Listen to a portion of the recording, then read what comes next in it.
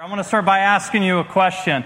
For those of you who are parents, I just wanted to say, you see this bird right here? This bird, we can't get him out of the auditorium. So we have two choices. We can welcome him, or all of you right now, stretch out your hands and let's pray that he dies right on the stage. Can we do that? No, come on. Oh, trust me. I'm going to pray. Where is he? Did he go? Okay. All right. So we're just going to let him go, even if you see him. Anyway, so here we go. So I want to start by asking you a question. For those of you who are parents, what is the best and the worst parenting decision you've ever made? Best and worst parenting decision you've ever made. Let me go ahead and share mine. Mine was in 2010. Lisa started a master's program at Cabrini, then went on to a doctorate program on Thursday nights. And so, gosh, that's been, 7-8 years now. You have Thursday nights. And so in 2010, since I was given the gift of boiling water, that's all I could cook, Thursday night became Domino's pizza night. We're getting Domino's. And all the girls were like, yeah, let's do it, $3. And so that was the worst decision. The best decision was we stumbled upon a reality show on Thursday nights that we would watch together. And it was a reality show called The Buried Life. For those of you who are 30 and over, you have never seen this show. For your 30 and younger, you probably remember this show. The show was simply about 4 guys who were stuck in life. And so they got together and they made a list of 100 things that they all wanted to do before they died as a way of simply getting themselves unstuck. And what they said was, why don't we start doing these now? So what they did is they bought this old dilapidated bus and they went around the country trying to scratch off these 100 things they wanted to do before they died. And they promoted it on social media, and then MTV caught wind of this, turned it into a reality show, and it became a pretty big deal for a few seasons. What I loved about the show is that they went and they did crazy things that they wanted to do, but when they were...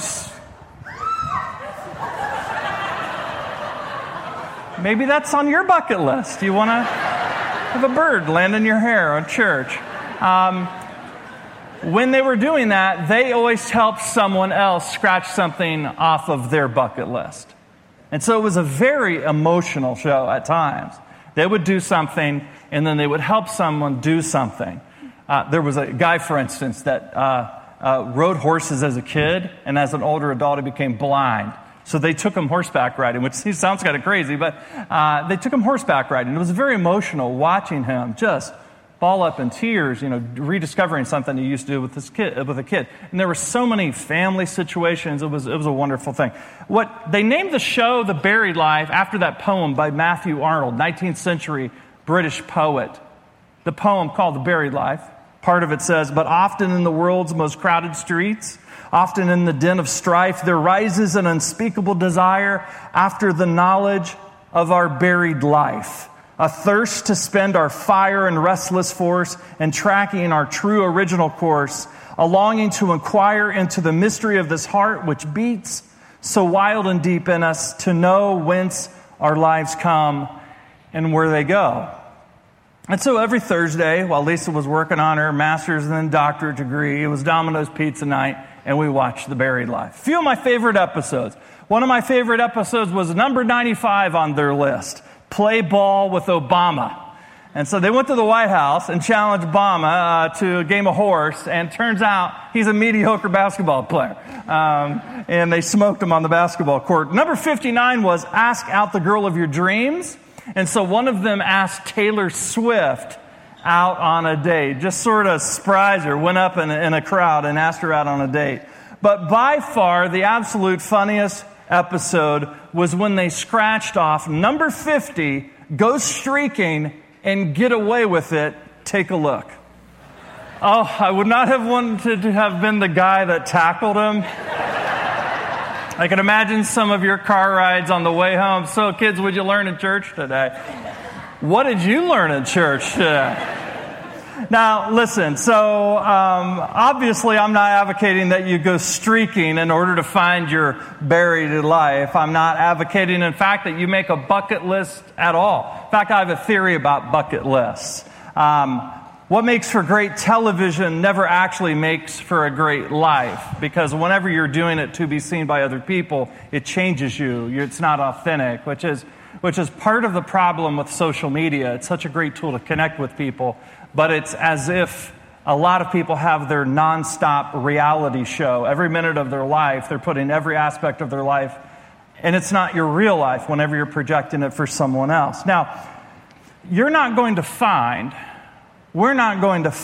that thing that is going to make us come fully alive by jotting down a list of our wants and wishes and going after them. And there's nothing wrong with accomplishing stuff and doing bold stuff and making the most of life. But the cast will tell you 9 years later, making that list does not make you complete. Because somewhere deep inside our real life, the thing that we yearn for, the thing that we know is missing because we feel its absence, deep inside all of us know that our buried life is not something that we create, it's something we're invited to.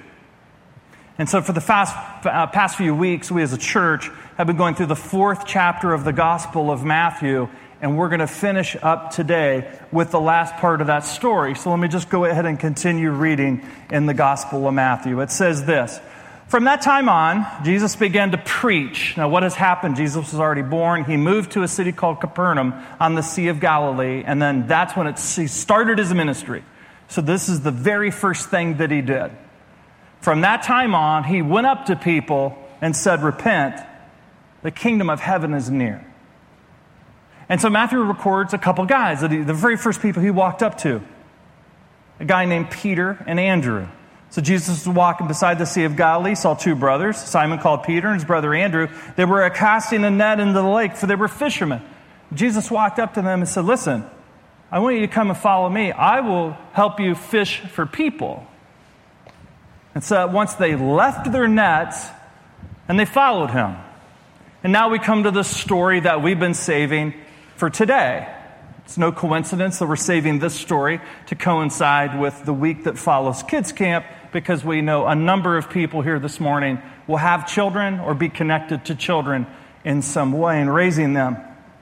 Going a little further, it says in verse 21, he saw 2 other brothers, James, son of Zebedee, and his brother John, and they were in a boat with their father Zebedee, preparing their nets, and Jesus called them, and immediately they left the boat. And then I want you to notice the next 3 words. They left their boat and their father, and they followed him.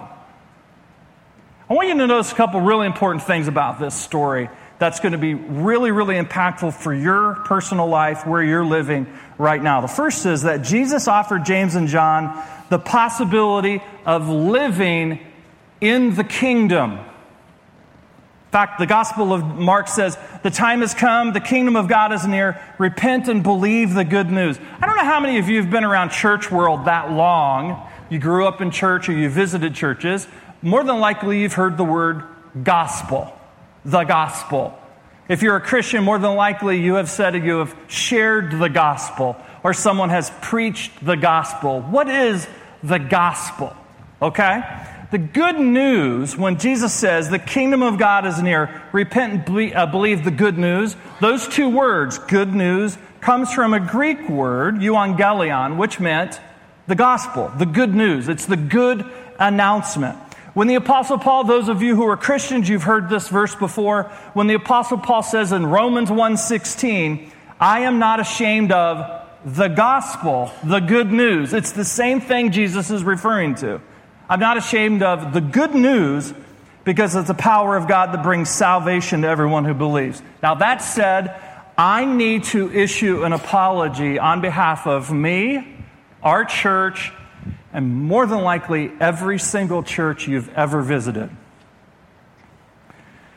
Whenever you've heard someone say they're going to share the gospel or they're going to share the good news of Jesus, you've only heard a small part of the story.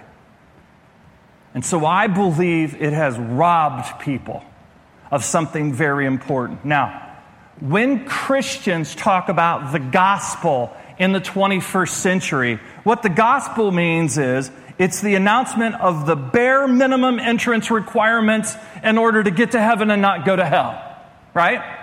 It is someone will come up to you and, are you a Christian? Oh, you're not a Christian? Let me talk to you about Jesus being your Lord and Savior and how you know you can go to heaven when you die. All of those really, really good things. Today, the gospel is sort of like calculus in high school that some of you took. You got senioritis, your senior year, you're in your calc class, and you calculated what you needed on that test to pass that course, right? You're like, I need an 82 to pass that course because, let's be honest, you didn't study very hard your senior year. So you're like, you go in, you're like, I know I get an 82, and once I get an 82, I swear to you, I am never going to use calculus again the rest of my life. And unless you're an engineer, you didn't use calculus the rest of your life. You thought it was just something that was important to get done in order to graduate. But you knew in terms of your real life, what you were very interested in and what was going on in your real world, it had no bearing whatsoever. It was simply the bare minimum entrance requirements to walking across the stage and getting your degree. Now, there are a lot of you that when you were kids, you went through confirmation.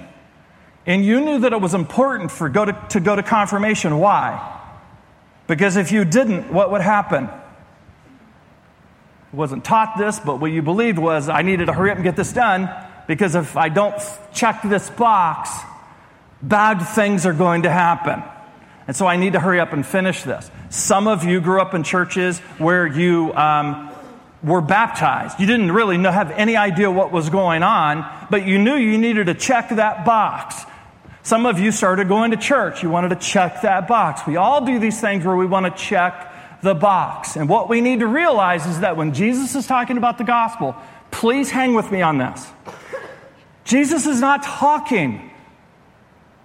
He doesn't envision at all what we have turned the gospel into in the 21st century. When Jesus is talking about the gospel of the kingdom, it is not about getting into heaven after we die. Though that's part of it. It is certainly part of it. The gospel of the kingdom is about getting the heaven kind of life into us and around us before we die. Jesus came and died on the cross so you could enter into heaven now. Right now. In your life. In what's going on. That God could take over control. I swear I'm going to kill that bird. Here we are. All right. So there's a reason. Come on, help me out, you Catholics, you former Catholics. You all know the Our Father, right? Let's say it out loud. Our Father, who art in heaven, hallowed be your name. Your kingdom come, your will be done. Stop right there. What does that mean? Your kingdom come, your will be done.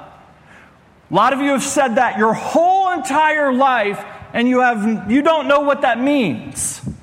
Don't beat yourself up. A lot of us have said that prayer, and we don't know what it means. The kingdom is where God rules. And when you basically come into the kingdom, you come into God's rule, and you begin to do things the way God would if He was in charge. If God came and took control of your family, what would He do? Control of your marriage, what would He do? If God came and went into your workplace and said, okay, we're going to start doing things my way around here, how would people be treated?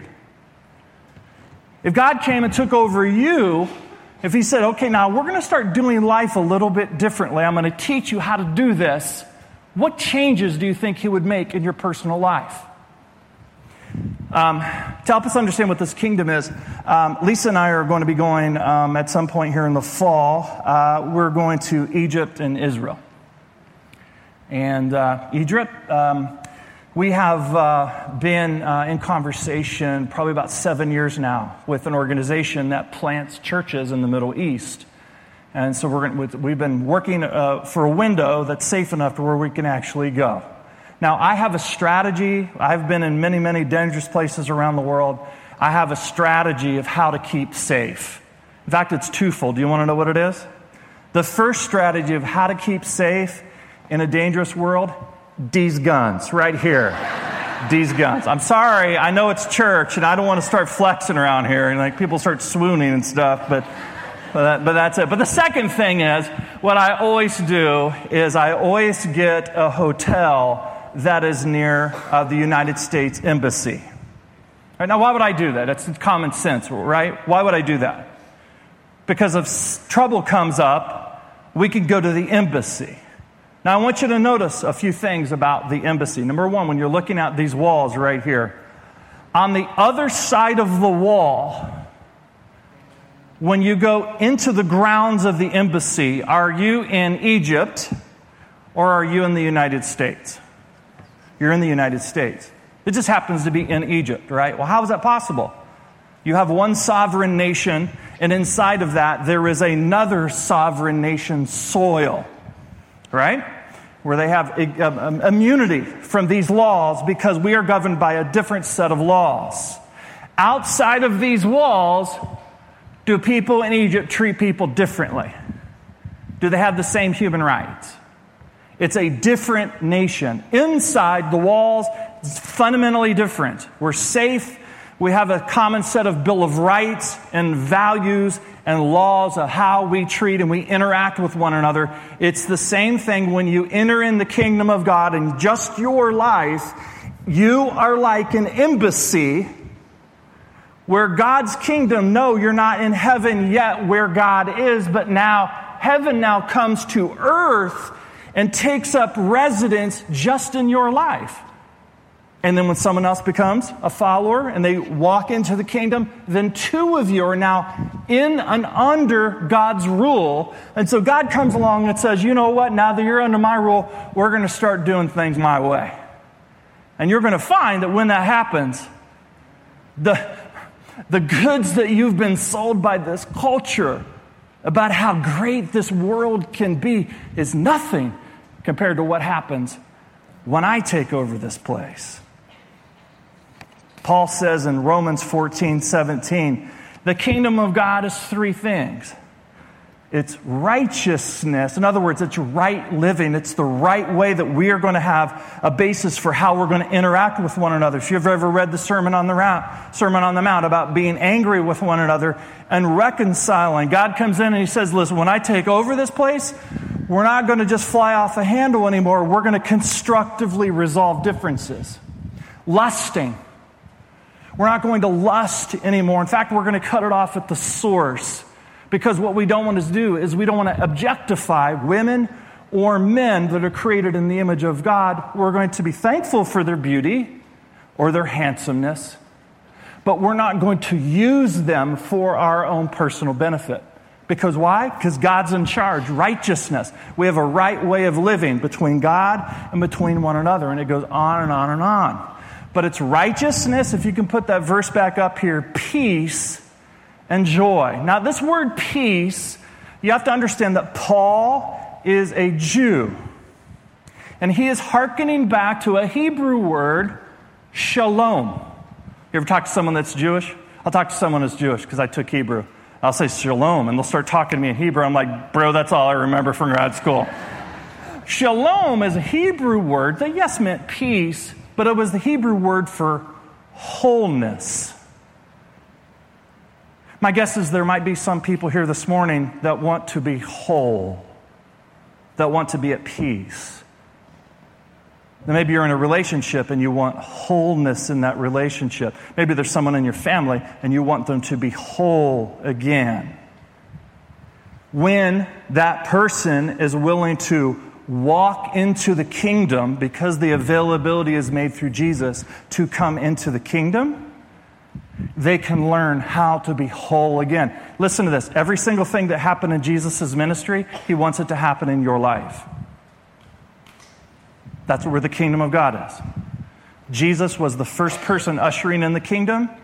He wants you to walk through him as the door. I am the way, the truth, and the life. And when you walk into that, every single thing that you see him doing in the Gospels, he wants to do in your life. Now, when Paul says, I'm not ashamed of the gospel because it brings salvation, the word salvation Yes, in part means from hell so you can go to heaven. But the Greek word sozo means to be being saved. We are saved, yes, at one point to go to heaven, but we are also in the process now of being saved. How many of you are very, very thankful that when you walk into the kingdom, God is never going to just wash his hands from you, that you keep making mistakes, but he's going to keep bringing you along and continue saving you, making you whole. There are a lot of people here in this room where there are Christians that have been telling you that you need to get saved.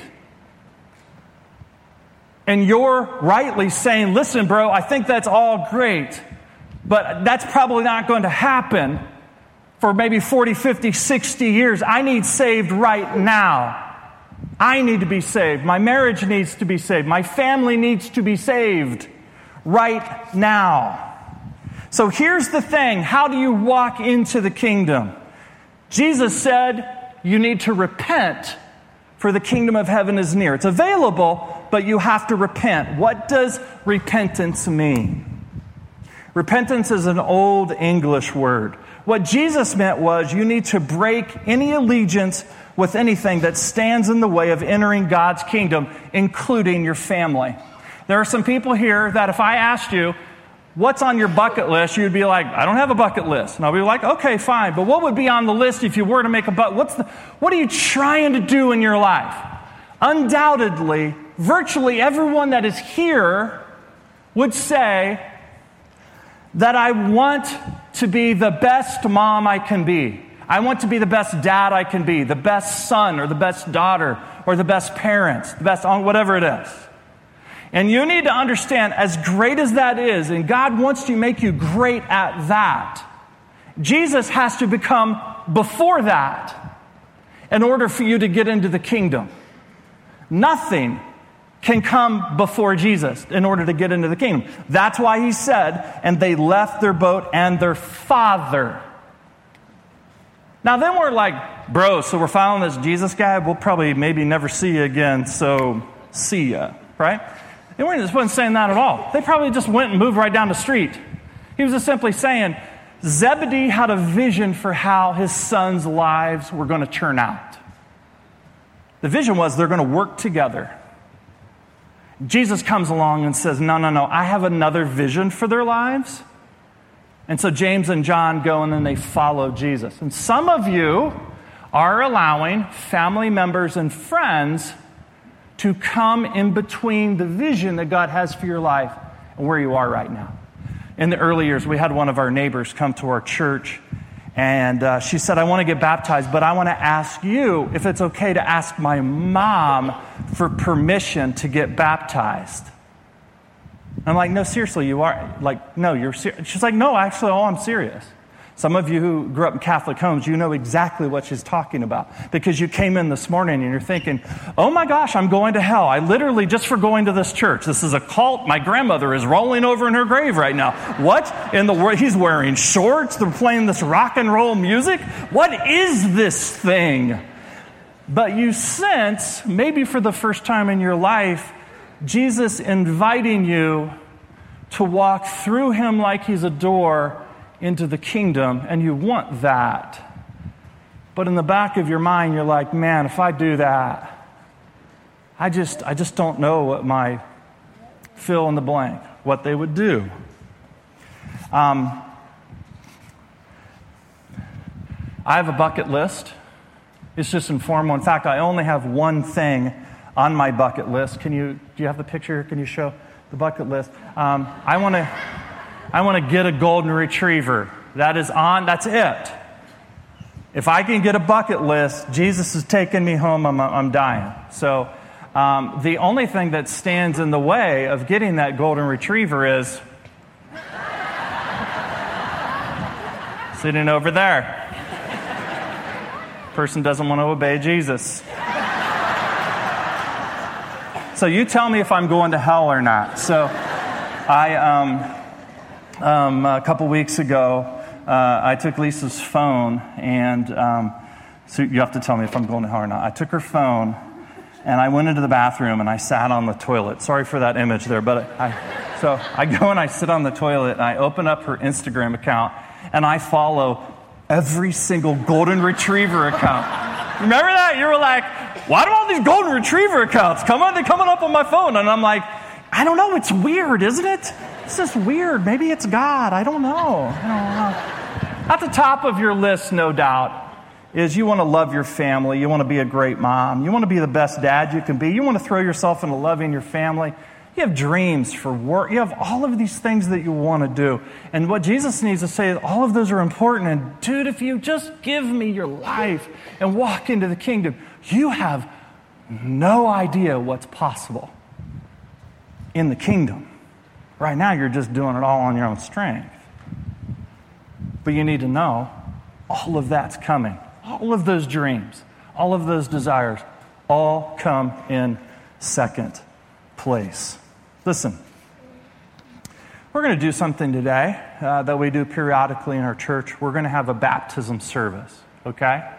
Now, for those of you who grew up in other churches, when you were kids, you were like, we never had baptism services in our church. What does this mean? Because you were baptized as a baby.